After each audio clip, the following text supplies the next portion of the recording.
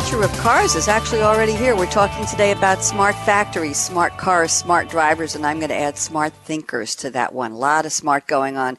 Larry Stoley from SAP, Kim Nickel at IDC Manufacturing Group, and Mike Lackey also at SAP. I was a technician when I got out of school. I worked on cars. I had all the certifications.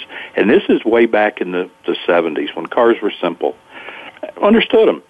I particularly liked, the electrical side of automobiles. I was really into wiring and all that kind of stuff. Sure, I could rebuild an engine. I could put brakes on a car, shocks, that kind of stuff, and was certified to do all that.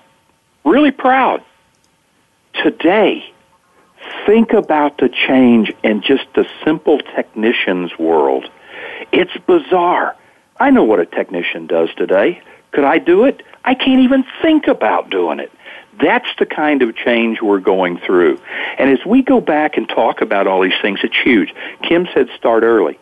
And that's absolutely right. You start making manufacturing, you start making technology exciting to people. Not just the fluffy stuff, but the nuts and bolts of technology. Make it exciting. Make it rewarding. Make it fulfilling.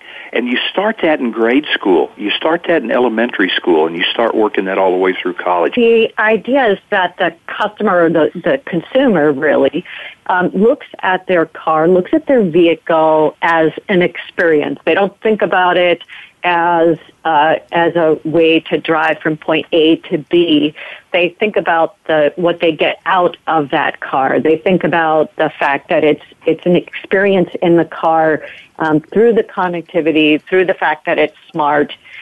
It might be for additional products and services that we haven't even thought about. So in the future, one of those services may be the autonomous vehicle that we don't actually drive. It may be content. It may be that we get access to additional, maps or videos or, who knows, maybe we go to school in our cars as we go to work, to and from work in the future, right?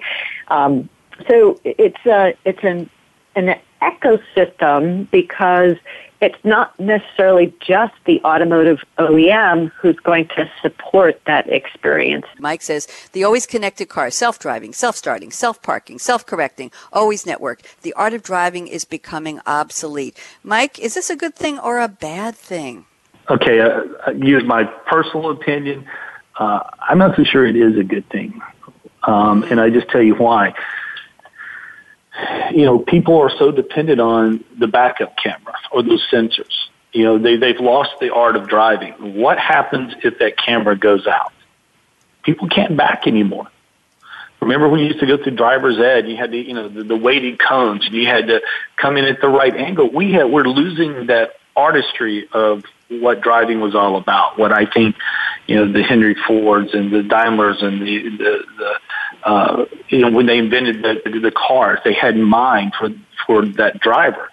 So, technology to a point is good. It helps, right? It helps make it safer. But sometimes I think we can go a little too far in these cars in this self-driving, self-parking that we lose the ability to understand how a car functions. And what do we do when we don't have that smart car? What if you fly somewhere and you get a rental car and that car is not as smart as yours? Can you drive it? Do you become more safe or do you become more dangerous on the highway? So I think we're becoming too reliant on technology sometimes, and we need to go back to the basics. Fasten your seatbelt. Here's my call to action. What are you waiting for? Go out and be a game changer today. Bye-bye.